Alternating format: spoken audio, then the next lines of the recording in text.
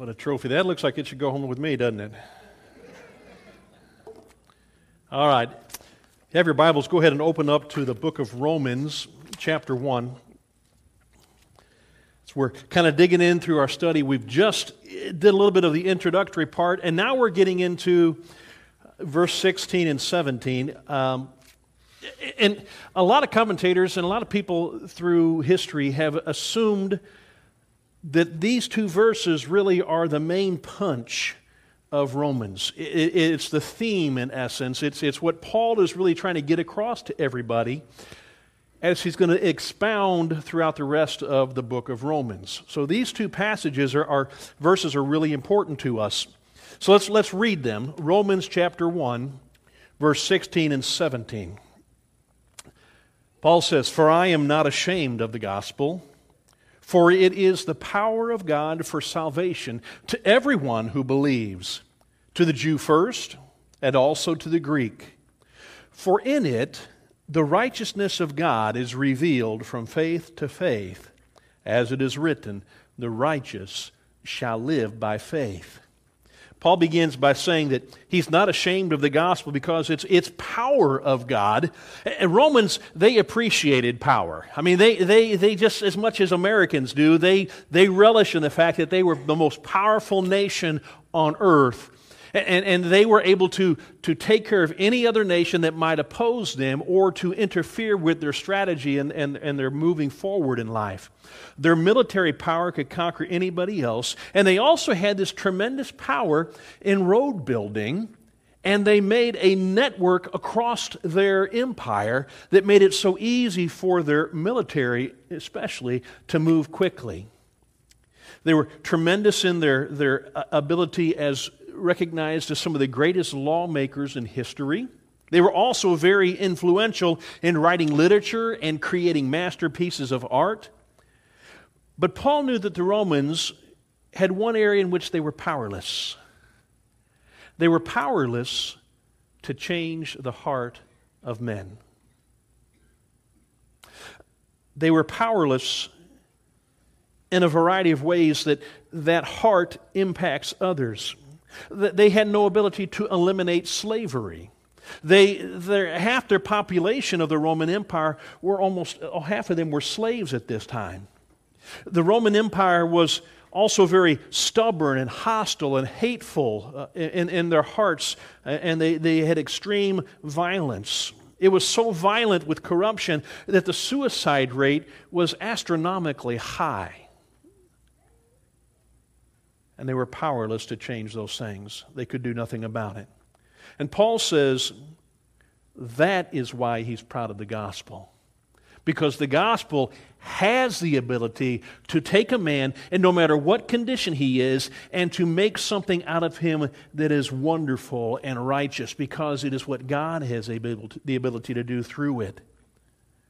So we need never apologize for the gospel. We ought to appreciate its power and its significance because it has even come through the ages and has reached us in our generation and has changed our lives for the better as well. It's absolutely the most powerful and significant thing that this world has ever experienced.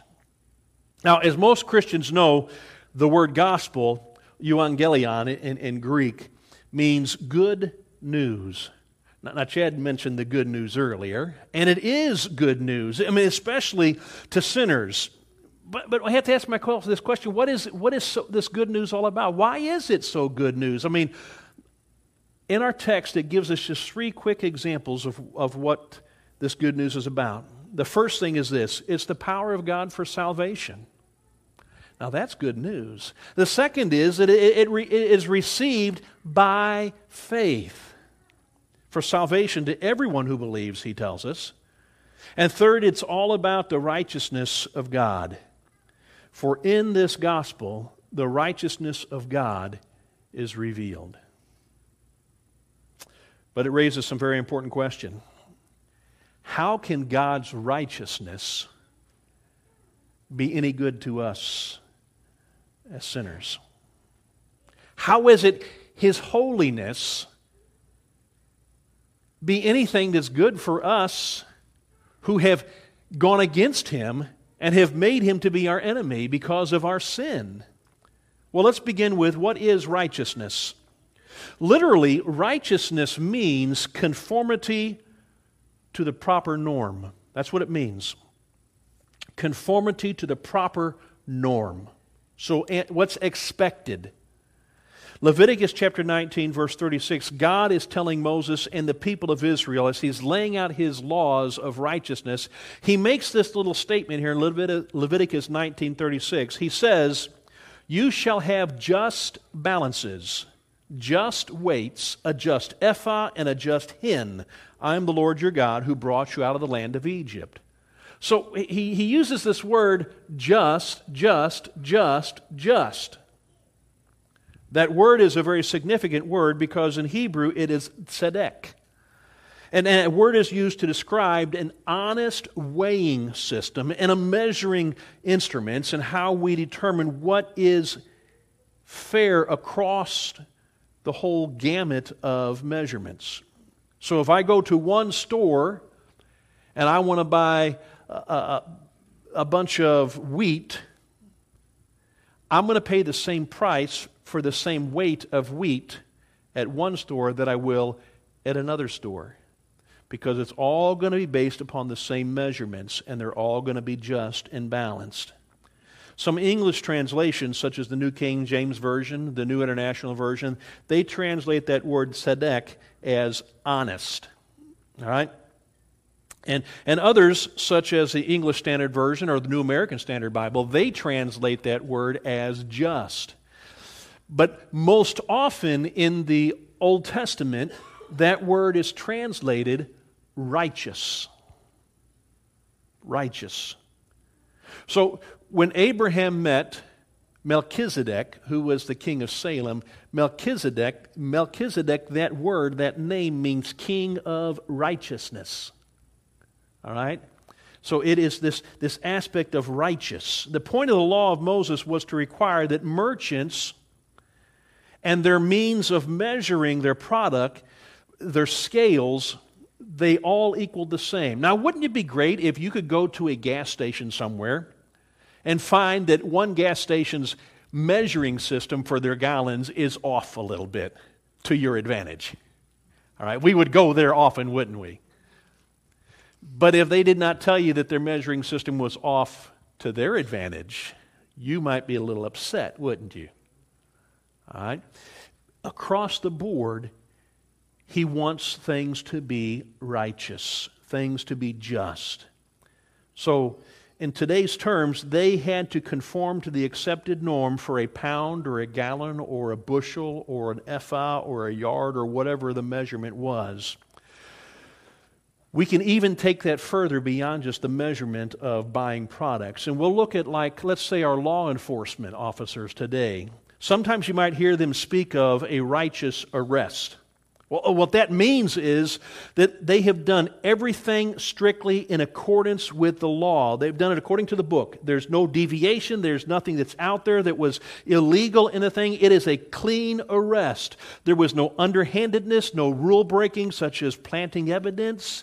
It's a righteous because it conforms to the accepted norm of what the law says they have to do. And if they don't abide by that, then the guilty party has a potential of getting off. So we want a righteous arrest. But then I ask myself, what is human righteousness then? If our activity that conforms to the standard of what is norm, we have to ask ourselves, what is the norm? What is the standard? Who gets to set that standard? I mean, do I get to set the standard for myself and my family, and you get to set the standard for yourself and your family, or is somebody else going to set that standard for us? Well, in America, somebody else sets that standard for us. They determine what the law is, and we elect them into office. And so there are laws in Missouri, and there are laws within our nation, and if you go to another state, there are laws there. And it doesn't matter if you are ignorant of the law, the standard and the norm is set. And you've got to conform to that if you're going to be righteous in our human standards. Now, a righteous person is one who always conforms to the standard or the norm. Now, the norm to which people must conform and by which we measure is not the laws of Missouri or the laws of the United States or the laws of our world. They are the laws of God. That's the standard that has been set on how we should live as individuals. The law commandments of whatever law code happens to apply to any given individual in his own time or his own circumstances, that's above and beyond. But there are laws that are set by God, and ever since the death of Jesus Christ, that law code by which human righteousness is measured is mainly the collective teachings of the law that are found within the New Testament. And so how do we measure up to Christ?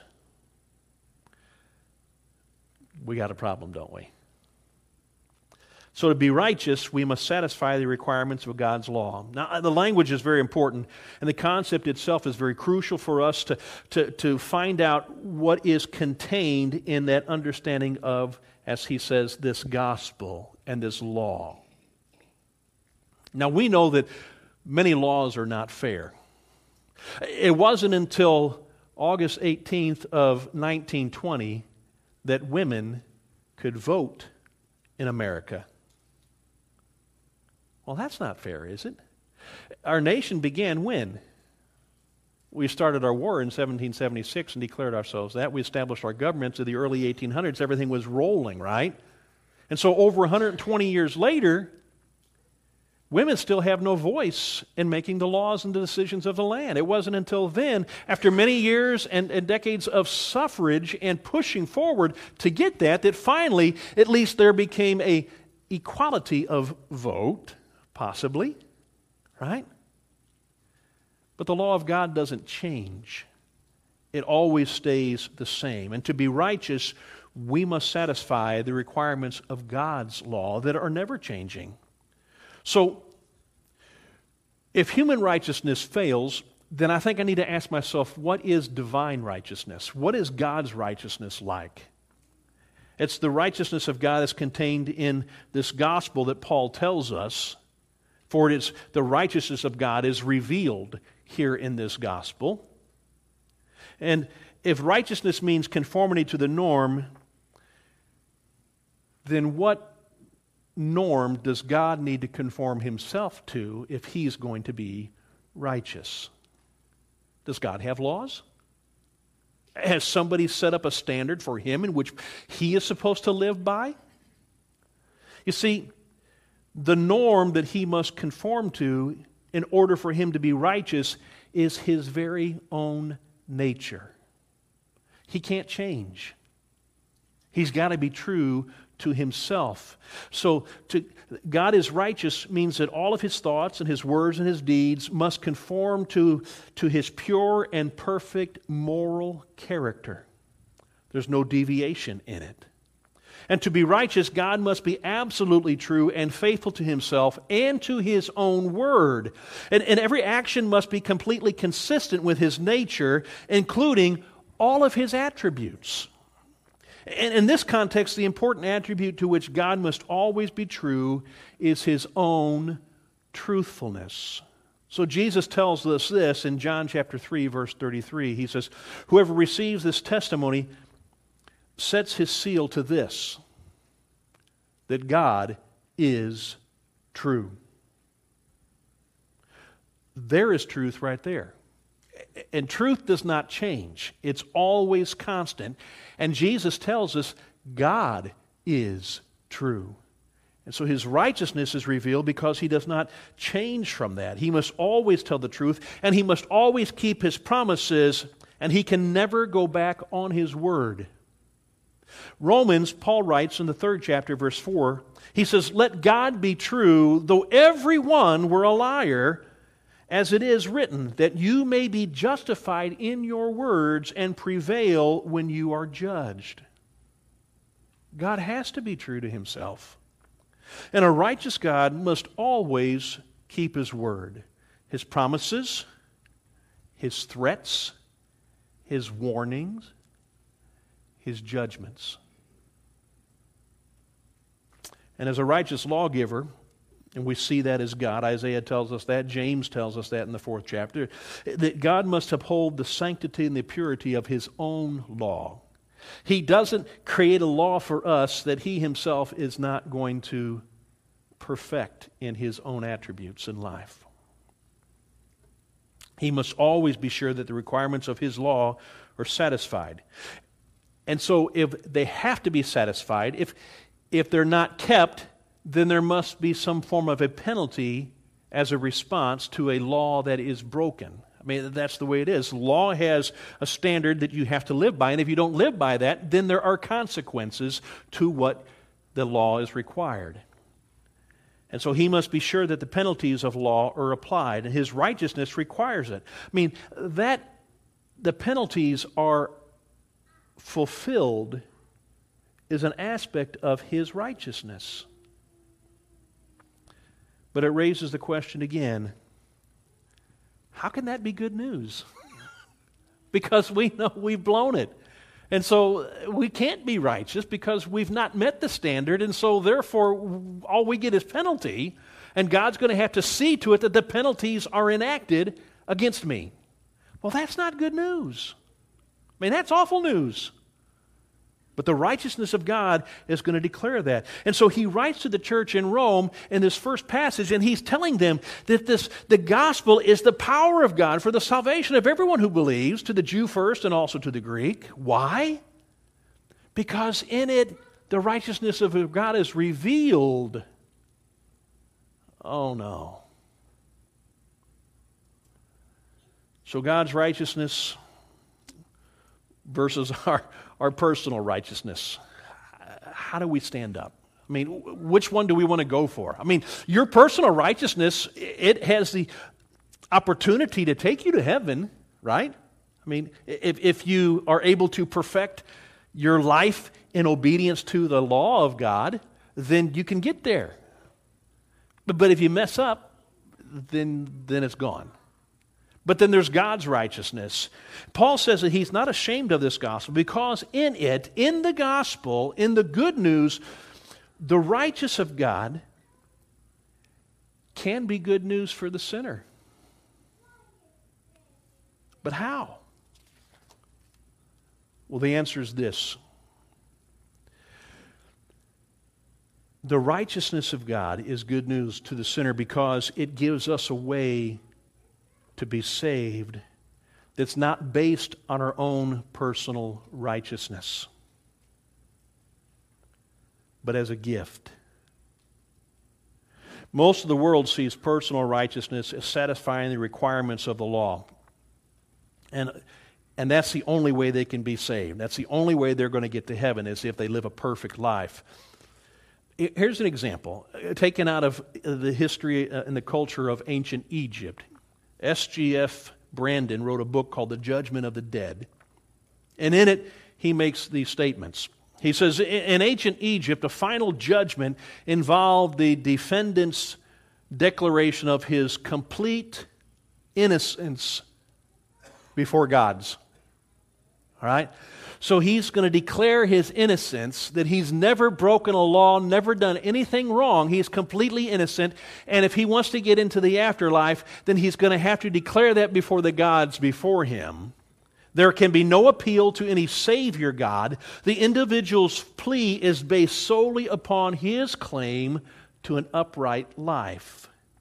Now, in the first declaration, it's made before the god Osiris. And so it kind of goes something like this. He has a list of, I have not. I have not this, I have not that. For example, he says, I've not committed iniquity against men. In other words, I've not sinned against people. I have not ill-treated animals.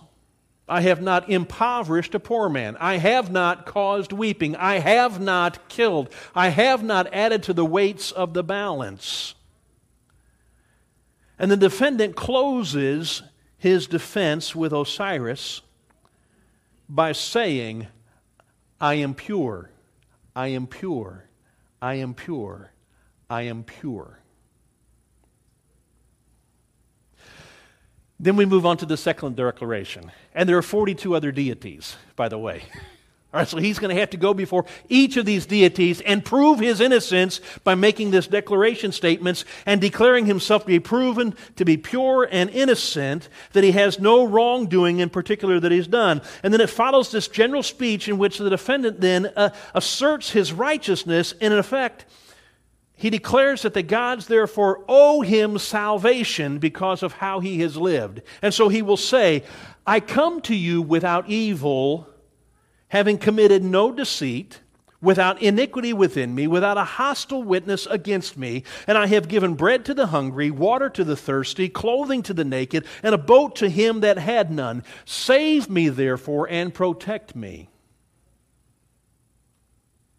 Now you're going to go through this with all of the gods of Egypt, hoping that none of them will raise an objection to your salvation and to declare your own personal righteousness filthy.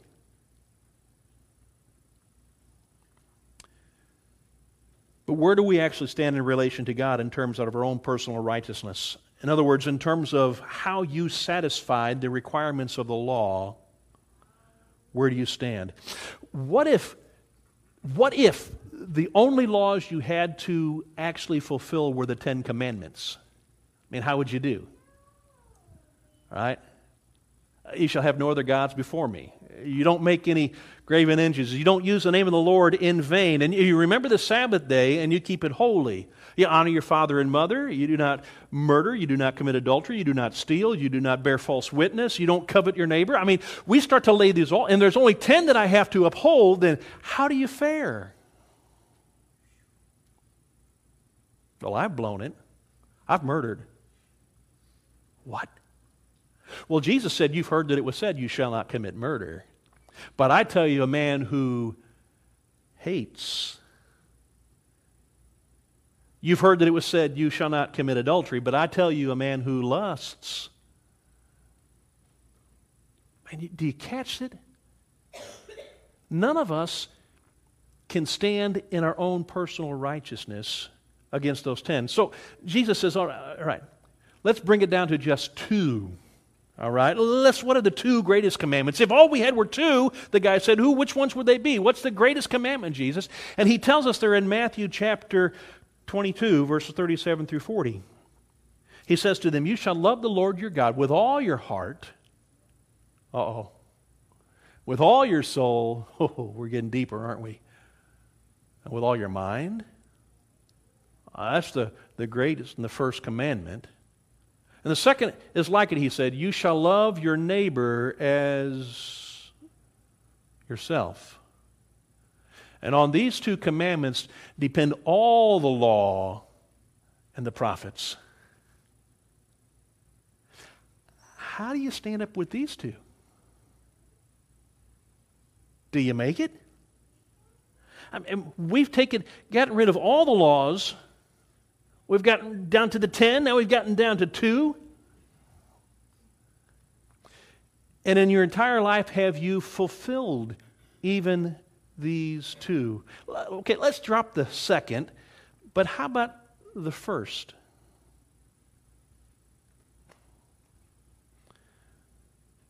Well, now, the fact is this. We can satisfy the requirements of the law. Really, we can do it in 2 ways. The first is this. The requirement of the law to satisfy it is we either, 1, have to fulfill it perfectly in obedience. Well, you haven't done that. I haven't done that. So there's another way. Another way that you can fulfill the requirements of the law is to receive the penalty for breaking it. And once you have paid the penalty, then you're free, right? I mean, that's even what our judicial system is all about.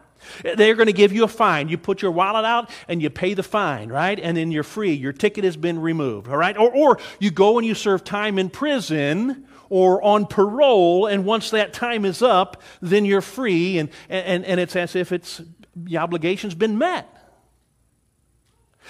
But the penalty for breaking the law of God and His righteousness, well, spending eternity in hell. And those are the only two choices we have for personal righteousness: obedience or paying the penalty. Well, I know where I stand. I'm in debt.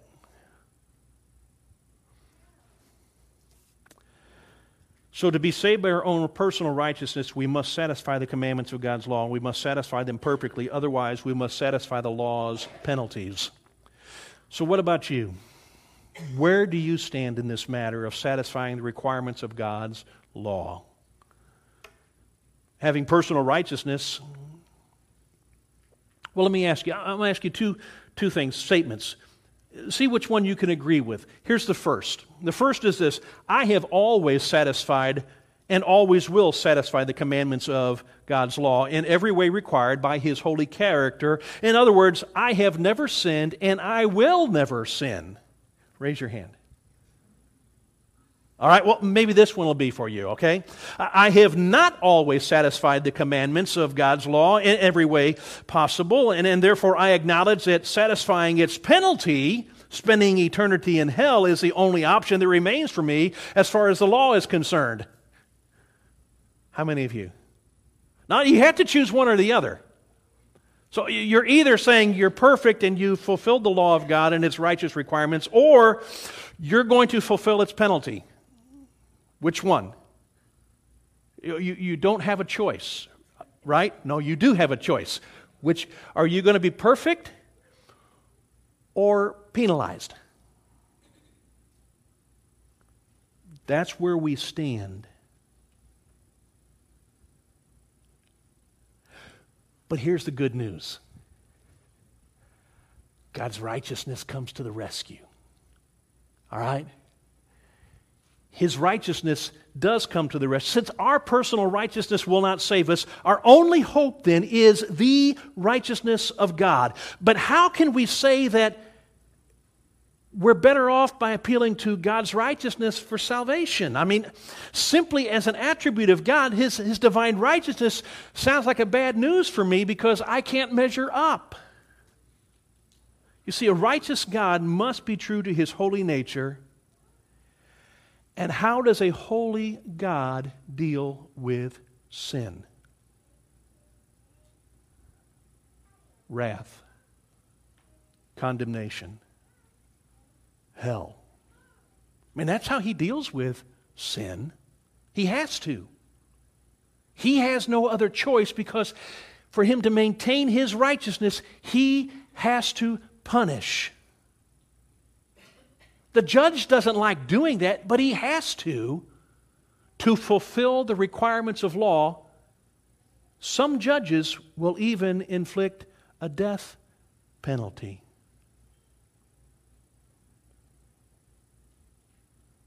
When was the first time that it was based upon your word saying, your penalty is death? Could you say that about somebody? I know we've hated people enough we've wished they were dead. But to actually have that within your power and control. So how is the gospel really good news for us? Why didn't Paul say that the gospel is revealing the love of God?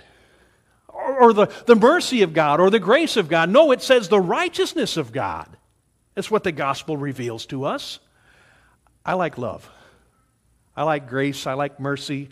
I like that instead. Can we interpose those words instead of righteousness? Because the righteousness is going to demand that I'm going to get punished. But His love, He loves me, and so therefore He'll let me go free, right? His grace, His mercy, He gives me when I don't deserve, and He lets me off, right? I mean, that's what I want the gospel, the good news, to be, that you're okay. I'm okay. We're all okay, right? Man, that's good news. Martin Luther confessed that while he was still Roman Catholic, that he struggled a lot with Romans chapter 1, verse 16 and 17. Because he had been taught that the righteousness of God had to be that attribute of God that requires Him, God, to punish sinners.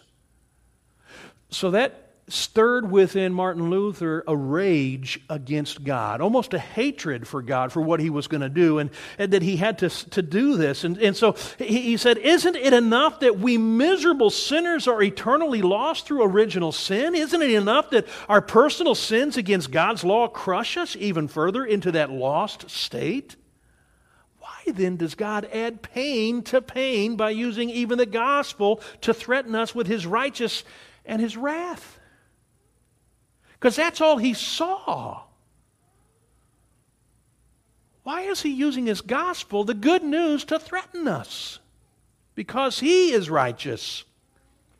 Yet Luther would testify that he kept studying those verses until he came to see that this phrase, the righteousness of God, here means more than just the attributes of God in accordance with which He judges and condemns us, sinners, that it also came to mean a gift of God which He gives to sinners and by which He saves them. So Paul tells us in a couple chapters later, chapter 3, verse 21 and 22, he says, "But now the righteousness of God has been manifested apart from the law. Although the law and the prophets bear witness to it, the righteousness of God through faith in Jesus Christ for all who believe." Isn't that amazing? So he tells the church at Corinth in his second letter, chapter 5, verse 21, he says, For our sake, God, He made Him, Jesus, to be sin who knew no sin, so that in Him we might become the righteousness of God. Oh, now see, there's a twist. God, who is righteous, He made Jesus take on our sin so that by our faith in Him we might take on His righteousness. There's where the work of the power of salvation for us is. Then he tells the church in Philippi, in Philippians chapter 3, verses 8 through 11, he says, Indeed, I count everything, Paul says, I count everything as loss because of the surpassing worth of knowing Christ Jesus my Lord. And then he says, For His sake I have suffered the loss of all things, and I count them as rubbish, in order that I may gain Christ and be found in Him, what? Not having a righteousness of my own that comes from the law, but that which comes through faith in Christ. Wow.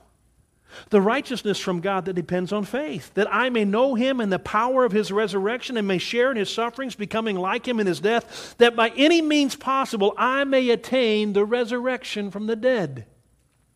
Paul says, this righteousness of God is ours by our faith in Jesus and what He has done for us. It now is imputed upon us that we can then get to rise from our death and to be able to ascend into heaven because of what He has done. My failures don't matter anymore. His success does. And it's by faith. I love how Isaiah puts it. Isaiah the prophet, in the 61st chapter in verse 10, he says, I will greatly rejoice in the Lord. My soul shall exult in my God. Why? For He has clothed me with the garments of salvation. He has covered me with the robe of righteousness. As a bridegroom decks himself like a priest with a beautiful headdress, and as a bride adorns herself with her jewels. You see, that last verse, significant verse, speaks of the robe of righteousness in which God bestows upon us. He makes me look like I'm important when I have no value. He makes me look like I am clean when I am filthy. There's nothing about my life that is pure or holy, and yet He declares me to be pure and holy because He puts His robe of righteousness around me, and it's done because of what Jesus has done for me. This robe of righteousness is prepared for us by the work of Jesus, through whom God Himself satisfies the requirements of the law. And then He gives us His own righteousness. One of the main purposes of the incarnation of God in Jesus into this world was to present His righteousness to us. You see, He does this so that we can be saved. Now I have to ask myself, when Jesus, God, takes on flesh and comes into this world, does He need righteousness? Because wasn't He already righteous? So why does He have to fulfill the laws of righteousness on earth? Well, because He became man. He is divinely God, yes, but He is also innately man like us, with the ability to be tempted to the sins as a man would be tempted. And so He had to fulfill the requirements of the law as a man. But that doesn't do that for us. It's not just His ability to require that to fulfill the righteousness here, because He already was perfect in His nature, because He never sinned. That leaves the only other aspect of the righteous requirement that He could do for us: the penalty. But since He didn't sin, He didn't need to pay a penalty. So why does He? Why does He die on a cross when He doesn't need to? For us. You see, this is the righteousness of God that is transferred to us as sinners if we accept it in faith. Christ's satisfaction of law's penalty in our place. And so what follows in is another set of choices that one must make if we're going to acknowledge and accept what Christ has done for us on the cross. You see, the point of the gospel is this: that God is offering us a choice between our own personal righteousness or His righteousness, which He's going to offer us as a free gift. Here, the righteousness that He offers is the satisfaction of the law's penalty of eternity in hell. So in view of that fact that I'm a sinner, I'm a lawbreaker, and as such I must satisfy the penalty aspect of God's law in order to uphold righteousness, I have a choice to make in how I'm going to satisfy the penalty of the law. I can satisfy that penalty, one, by paying for it myself and spending eternity in hell. Or two, I will humbly accept what Jesus has done to satisfy that penalty for me, allowing God to both justify me, a sinner, and at the same time uphold His own righteousness and His character by letting Himself step in my place to fulfill the penalty. Paul's going to tell us in the 8th chapter of the book of Romans, beginning with verse 1. There is therefore now no condemnation for those who are in Christ Jesus. For the law of the Spirit of life has set you free in Christ Jesus from the law of sin and death. For God has done what the law, weakened by the flesh, could not do, by sending His own Son in the likeness of sinful flesh, and for sin He condemned sin in the flesh, in order that the righteous requirement of the law might be fulfilled in us, who walk not according to the flesh, but according to the Spirit. No wonder the righteousness of God is good news to us as sinners.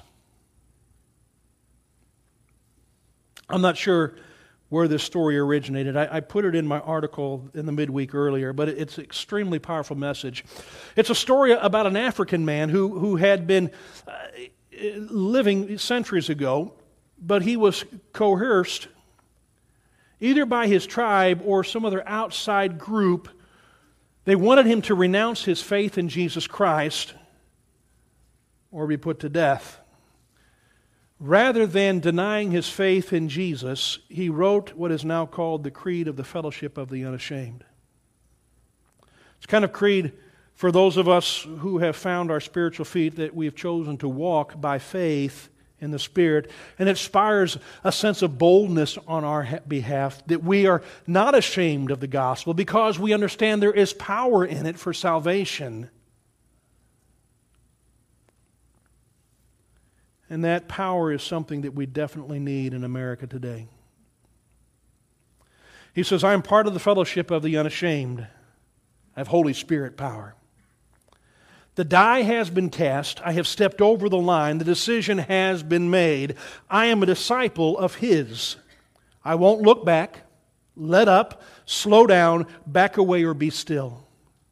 My past is redeemed. My present makes sense. My future is secure. I'm finished with low living, sight walking, small planning, smooth knees, colorless dreams, tamed visions, worldly talking, cheap giving, and dwarfed goals. I no longer need preeminence, prosperity, position, promotions, applause, or popularity. I don't have to be right, first, tops, recognized, praised, regarded, or rewarded.